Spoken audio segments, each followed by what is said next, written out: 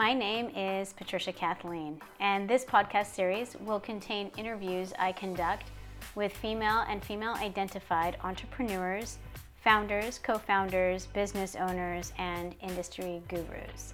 These podcasts speak with women and women-identified individuals across all industries in order to shed light for those just getting into the entrepreneurial game, as well as those deeply embedded within it. Histories, current companies, and lessons learned are explored in the conversations I have with these insightful and talented powerhouses. The series is designed to investigate a female and female-identified perspective in what has largely been a male-dominated industry in the USA to date. I look forward to contributing to the national dialogue about the long overdue change of women in American business arenas, and in particular, entrepreneurial roles. You can contact me via my media company website, wilde.agency, that's WILDE.agency, or my personal website, patriciakathleen.com. Thanks for listening. Now let's start the conversation. Hi everyone, and welcome back. This is your host, Patricia, and today I am sitting down with Michelle May. Michelle is the founder and president of Seva Foods and Benji's Canine Cuisine. Welcome, Michelle. Hi. Hi, I'm so glad to have you on the show. For everyone listening, I'm going to read a brief bio on Michelle, but before I do that, a roadmap for today's podcast will follow the same trajectory that all from these series do. We'll first look at Michelle's academic background and earlier professional life. Then we will unpack Seva Foods and we'll get into some of the logistics, the who, what, when, where, how, why, funding, all of that stuff. And then we'll come into the kind of the ethos and the philosophy behind it, and then some of the other particulars that accompany it. And then we'll look at goals that Michelle may have for the next 3 years regarding Seva and Benji's Canine Cuisine, namely scaling, expansion, branding, and goal making. And then we'll wrap everything up with advice that Michelle may have with those who are looking to either get involved in one of her industries or kind of mirror what she's done with her professional life. So a quick bio on Michelle. With a lifelong love for food, Michelle is passionate about helping improve the lives of individuals and the health of the planet through the way we eat. She is a graduate of culinary nutrition programs at Matthew Kenny Culinary and is also certified in plant-based nutrition through Cornell University. Having worked for over a decade in tech as a web developer and graphic designer, Michelle has transitioned to the wellness industry in 2015.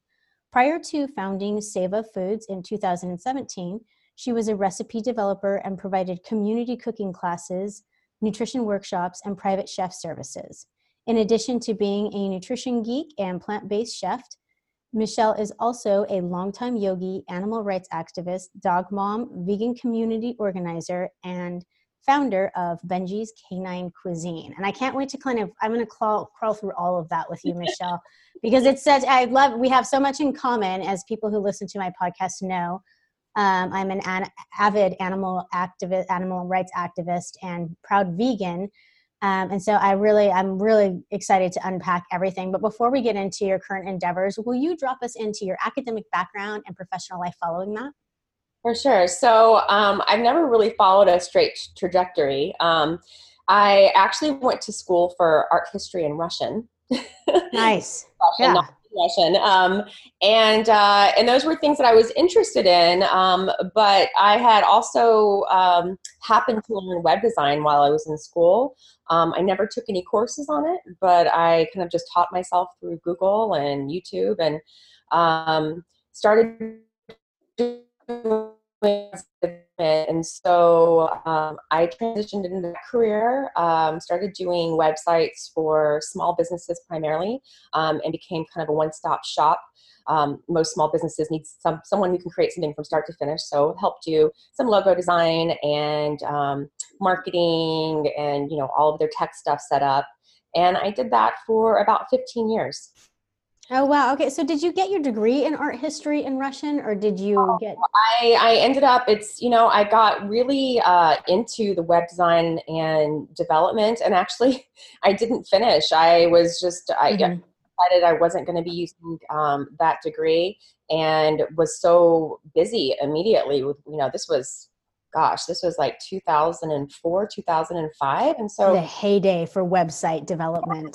there were a lot of people that were doing it. And so I started, I hit the ground running doing that, and never finished the art history in Russian. I think I'm only about a credit away from my BA, but I've never really had time or really wanted to look back. So I was doing the web design and the development, and I really enjoyed it.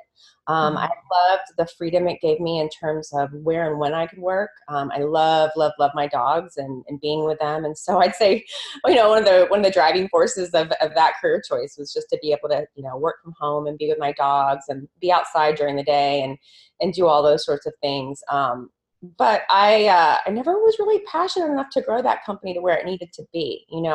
I started to realize as I got a decade in, that I needed to really scale it if this was going to be my long-term career, which is hiring other people and getting bigger accounts. And for whatever reason, I could never really motivate myself to do that. Looking back, I'm super grateful that I developed those skills and that I'm able to do graphic design and web development.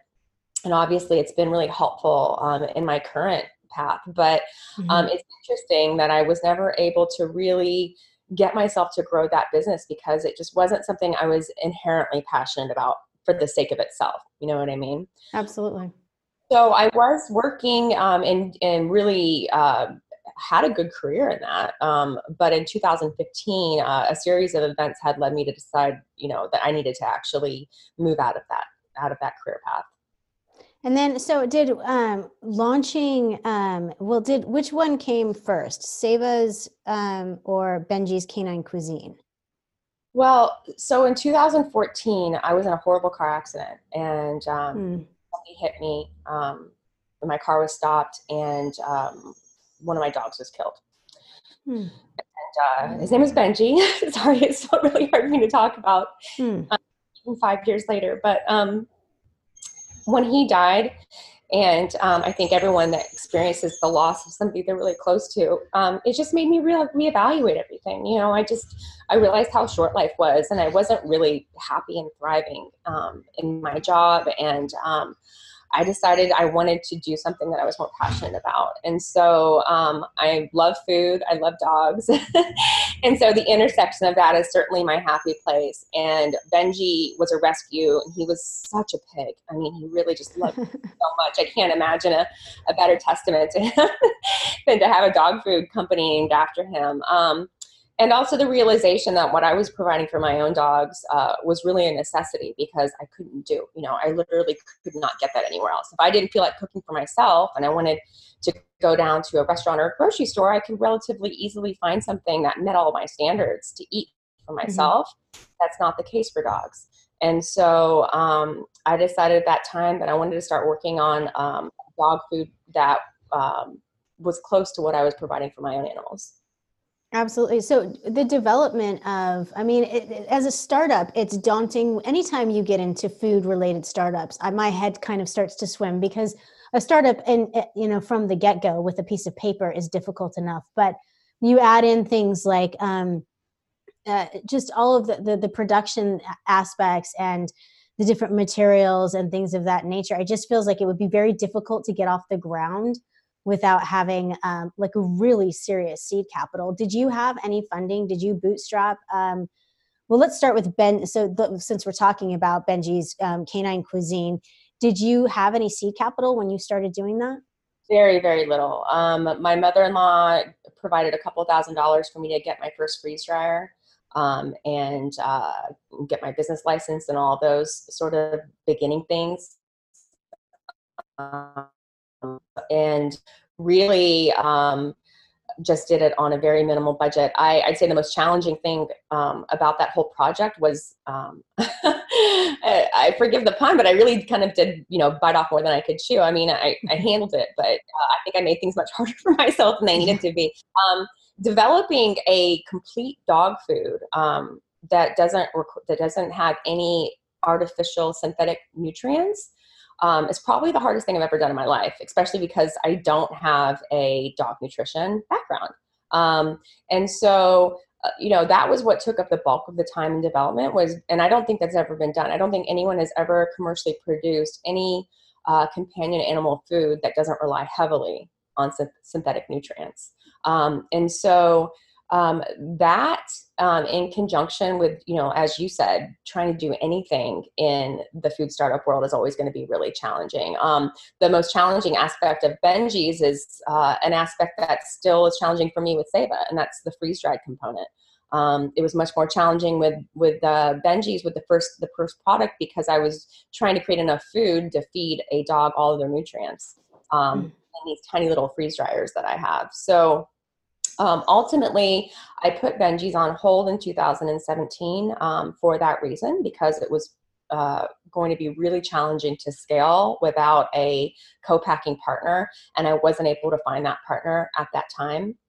And I did a little bit of funding to launch Seva, which definitely came out of Benji's. I had these freeze dryers. I had finished culinary school. I had learned how to do really amazing things in culinary school, including making plant-based ice cream. And I had grown up in Texas, going to the Johnson Space Center, always loved food. So I was the most excited about the end of the be at the gift shop, and I'd get the astronaut ice cream. And so I had these freeze dryers that I was creating prototypes for Benji's in, but also kind of playing around with other things to see what would happen. And the feedback I got from my close circle of family friends on the ice cream was what really gave me the encouragement and motivation to launch Seva, which I did in August 2017. So can you walk us through the nuts and bolts of, did you found it alone? You took a small amount of investment, and tell us how it's based. Is it e-commerce? Is it strictly online? Are you also in places? How does the whole thing look? Well, I'd say it's about 50-50, maybe 60-40, with about 60% being online and 40% being in brick and mortars. One of the great things about today for anyone that's interested in selling products, especially niche products, is that you have the whole world as your potential customer base. And so Amazon has been a big channel for us from almost the very beginning for that reason, just because they have so many eyeballs on there that even if you have a sort of a niche newer product like mine, I was very surprised by how many sales we got from the very beginning, even before I started really utilizing the advertising. So we do quite a bit on Amazon.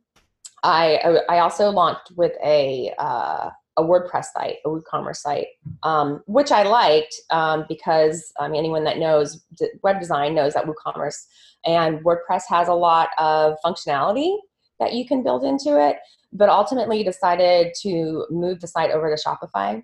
One of the best business decisions that I've made. It definitely gave me a big boost in terms of organic traffic. I believe that's because of the connection with Google and Google servers. It just seemed like my site visits went up threefold as soon as I moved to Shopify. And also, I didn't realize that I had enabled international shipping when I started that Shopify site. I just didn't realize that it was enabled. And so I immediately started getting purchases from Australia, a lot of purchases from Australia, actually, in Spain, and all these places. So that's been really cool too, is just to see, I don't do any advertising currently. And so to see these people from all over the world finding my products and paying a lot to ship them has been really cool as well. Absolutely. It's funny you mentioned that, because any new health trend, from physical training, any type of new band that you're going to constrict a muscle with for growth or anything like that, across that to diets and new trends. I first heard about the raw movement, and when fasting started getting picked up from all of my Aussie friends, they all contacted me first. They do have this avant-garde health fitness trend. So it's not shocking, but it's funny that you had that experience by accidentally not employing the international shipping. And it sounds like a happy problem, because maybe you wouldn't have in the beginning, and therefore not really known, that there was this audience that would pay so much. So when you do brick and mortar, how does it differ from when you sell online? Well, it's definitely, to be honest, I really enjoy the direct-to-consumer better. I do feel like it, from a founder's point of view, from a creator's point of view, it gives me a better sense of who my customers are. Obviously, the margins are better as well, because you're not, selling it for a bit more than you would when you're selling it to wholesalers and selling it to retailers. But I think that both are good. I think that both will be valuable. I think a lot of people like to say, oh, distribution's dying, traditional retail is dying. I would say that it's important not to put all of your focus on traditional retail, especially as a younger, leaner company. It's really expensive to get into places like Whole Foods. It's why we're not in there yet. Yeah. It's just not a priority of mine because the direct-to-consumer approach is a lot more manageable, I think, for smaller producers like myself. Once I scale, which I'm planning on doing, I'm working on right now, and planning on really launching early next year with our co-packer and really ramping up our volumes. I think we'll be working with a lot more wholesale customers. Right now, we're in about 60 stores nationwide, mostly smaller, independent stores, a lot of vegan stores, obviously, natural food stores. And then some of our bigger customers here on the West Coast are Erewhon, and then Jimbo's here in San Diego. But for it's been primarily smaller customers with our wholesale channel. And then I am available online through a couple of specialty vegan retailers, Milk Guys, who are really great and have just a bazillion different vegan products. A really fun website to look at. They're online partners that we've really enjoyed working with. So let's get into, for our audience listening, can you describe the products that you have and the inception of how they came to be, like the ethos of it's a plant-based site. Can you kind of give everyone listening an idea of what Seva Foods offers? Yes. So we are the world's first and only manufacturer of dairy-free freeze-dried ice cream. As I spoke about a little bit a few moments ago, Astronaut Ice Cream, which is just a dairy-based, freeze-dried ice cream product that was developed in the 60s for the Apollo missions, never actually went up into space, but that's why it was created, and now it has kind of a cult following. The ingredients are really terrible. They're just like the worst, just really, really unhealthy ingredients, artificial colors, artificial flavors, whey, corn syrup, just things that you wouldn't want to eat on a regular basis. And so I created Space Ice Cream to emulate the texture and all the great things about Astronaut Ice Cream and all freeze-dried foods, but I wanted something that obviously had an ingredient panel that is in alignment with the way that I eat. The really great thing about freeze-dried foods, and the reason I think that we're going to start seeing a lot more of it in our food, just on a day-to-day basis, is because it's one of the best ways to preserve food. Unlike conventional methods of preserving food, freeze drying retains up to 95% of nutrients, which I think makes it a really valuable way of feeding people, especially, when you're traveling or even, going to space. I do hope to position Seva to be a pioneer in the space tourism industry. I think that our products are ideal for space. I think that the products that are going to be in space are going to be mostly plant-based, if not all plant-based. And so I think that we have a great opportunity there. Also, freeze drying makes things really lightweight. So when you remove all the water, you remove at least a third of the weight. And so it makes things more portable. So the Space Ice Cream are these little cashew coconut milk-based nuggets. It's probably, when I'm explaining to people, I say it's kind of like a meringue in terms of texture. But then once it starts to melt in your mouth, you're like, oh, ice cream. So it's a really interesting experience. Most people are a little bit confused at first, but once it starts to break down, then it has that very familiar ice cream flavor. Right now we have strawberry and vanilla, and obviously we want to expand that range out as we scale with chocolate, and there's just, sky's the limit. There's so many different flavors that we'd like to do. Our other on the other side of the spectrum, it's coconut jerky. So we are the only manufacturers of organic coconut jerky in the United States. It's a really simple snack, but one that I think most people seem to really enjoy. I know that jerky in particular has really become a popular snack as people get busier and they don't want to eat maybe chips or fried things. It's something that's really easy to take on the go. And we use the same young coconuts that I think most people are familiar with, the water. we take the meat out and then marinate it, dehydrate it, and then it's very similar to most conventional jerkies that people have had. I've even had long-term vegans and vegetarians be a little off-put by Yeah. the because it's so similar. I mean, when I'm touching it, it's crazy how much it feels like skin, like flesh. So I think that coconut jerky, the other thing that I really like about it, I think both products have the potential to be mainstream products. I'm not really interested in creating products for vegans specifically. I know vegans because I'm one of them and we find our products.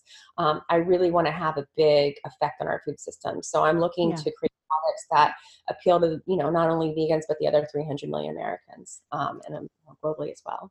Yeah, and I think that the advertising community and the economic and ecological world is behind you on that one. The shift, I mean, the obvious shift with a friend of mine who's vegan the other day had something on saying vegan or plant-based depending on who you vote for, and it's like this idea that the idea behind not saying things are vegan is that it just got a really negative connotation for a great deal of people.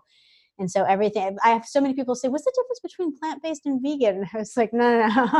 They're the same thing. Neither one is more healthy or not. And then you can still have preservatives. I always try to tell people like vegan, just, they were talking about ingredients. It's not necessarily healthy. Everyone can still get fat and horrible. It's like, we all still have those horrible elements at our disposal. So it's interesting with the freeze-dried ice cream. My brain, like I start to get imaginative with things that we haven't freeze-dried yet. When you said that it's retaining over 90% of its nutritional value, have you ever thought about expanding into other areas? Or are you going to keep it tight with, your main core items that you're offering right now?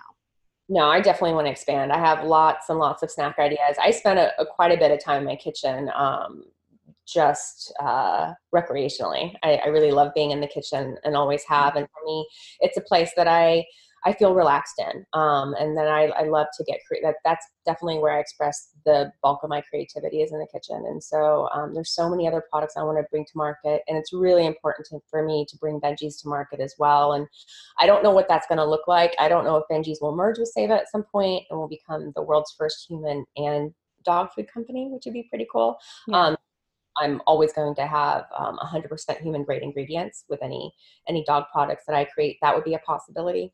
Or if I will launch Benji's separately, but it's really important to me to create something in the dog food space as well, just because I feel like it's so needed.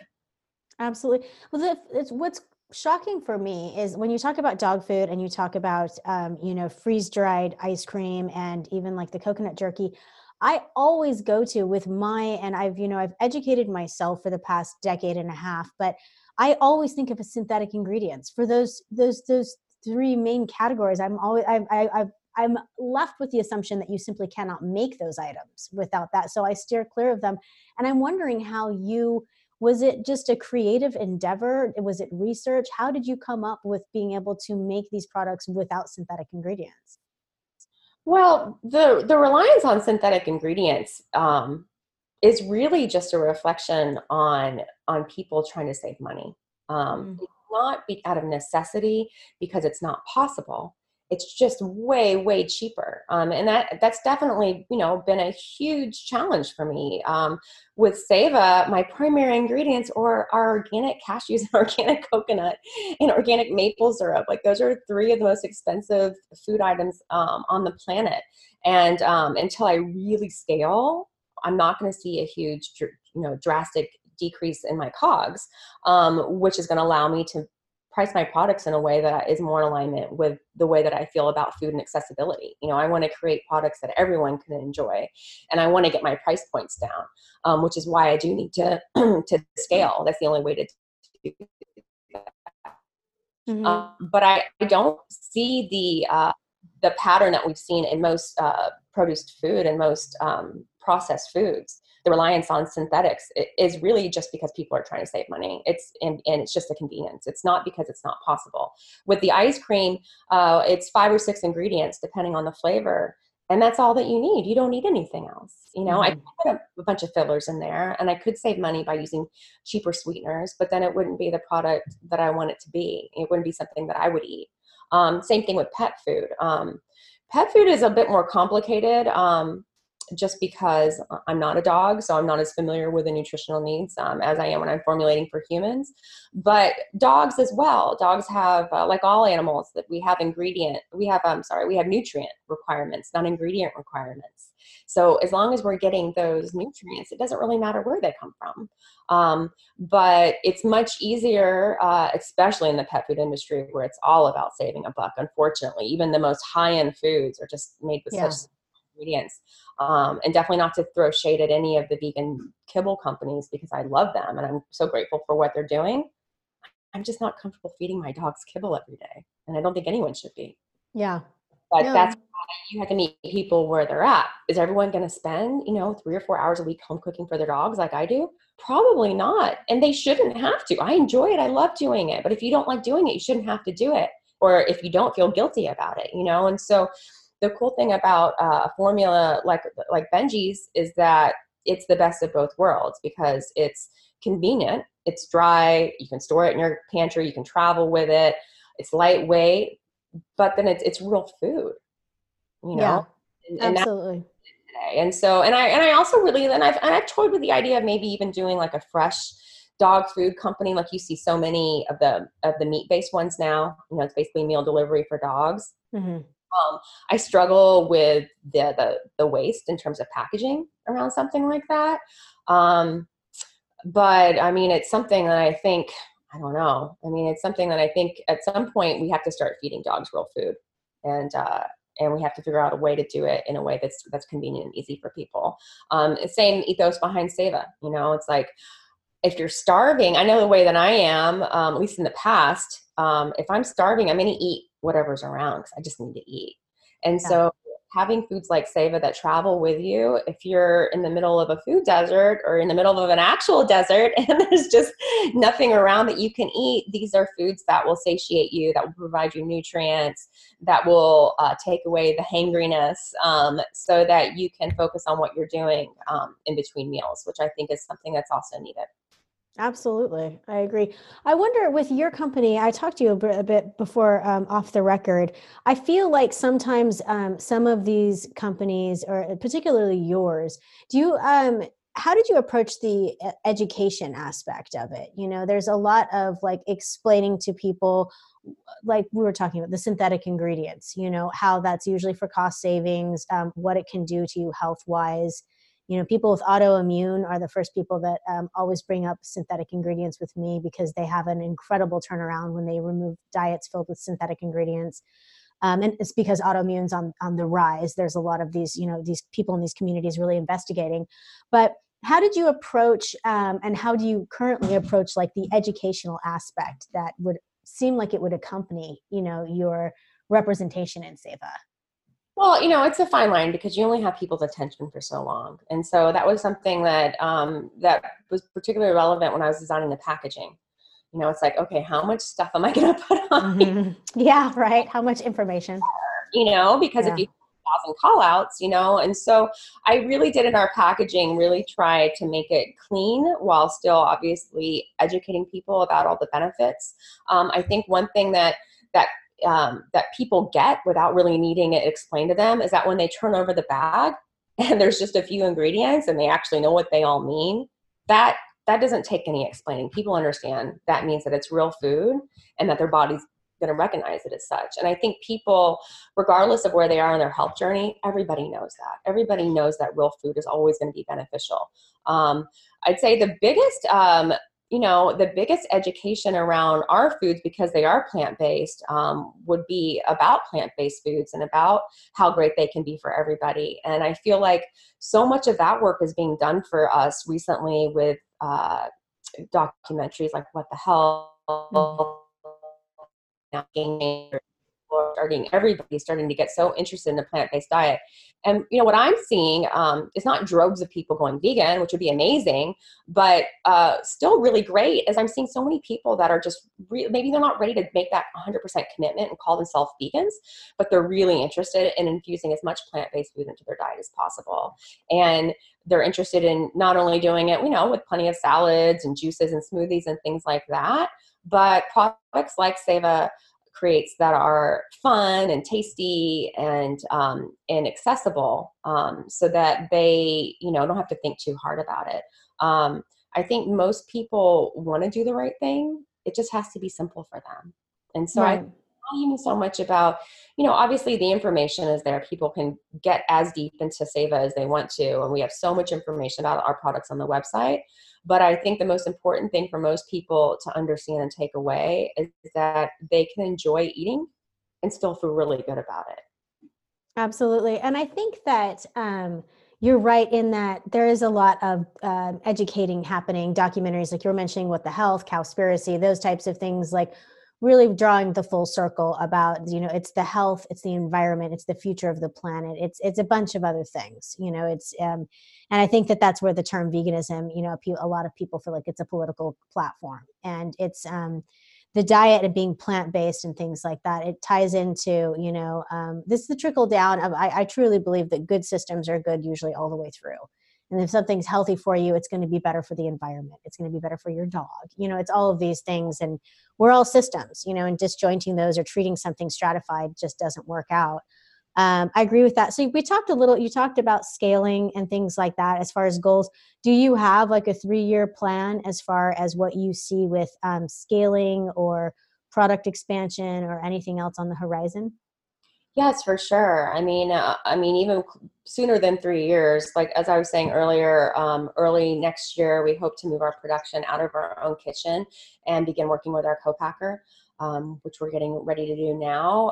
The co-packer is just going to allow us to create so much more volume than we do now. And I'm fortunate because of the nature of my products, I don't have to produce all year. And actually, it's beneficial for me to produce seasonally when my ingredients are the least expensive.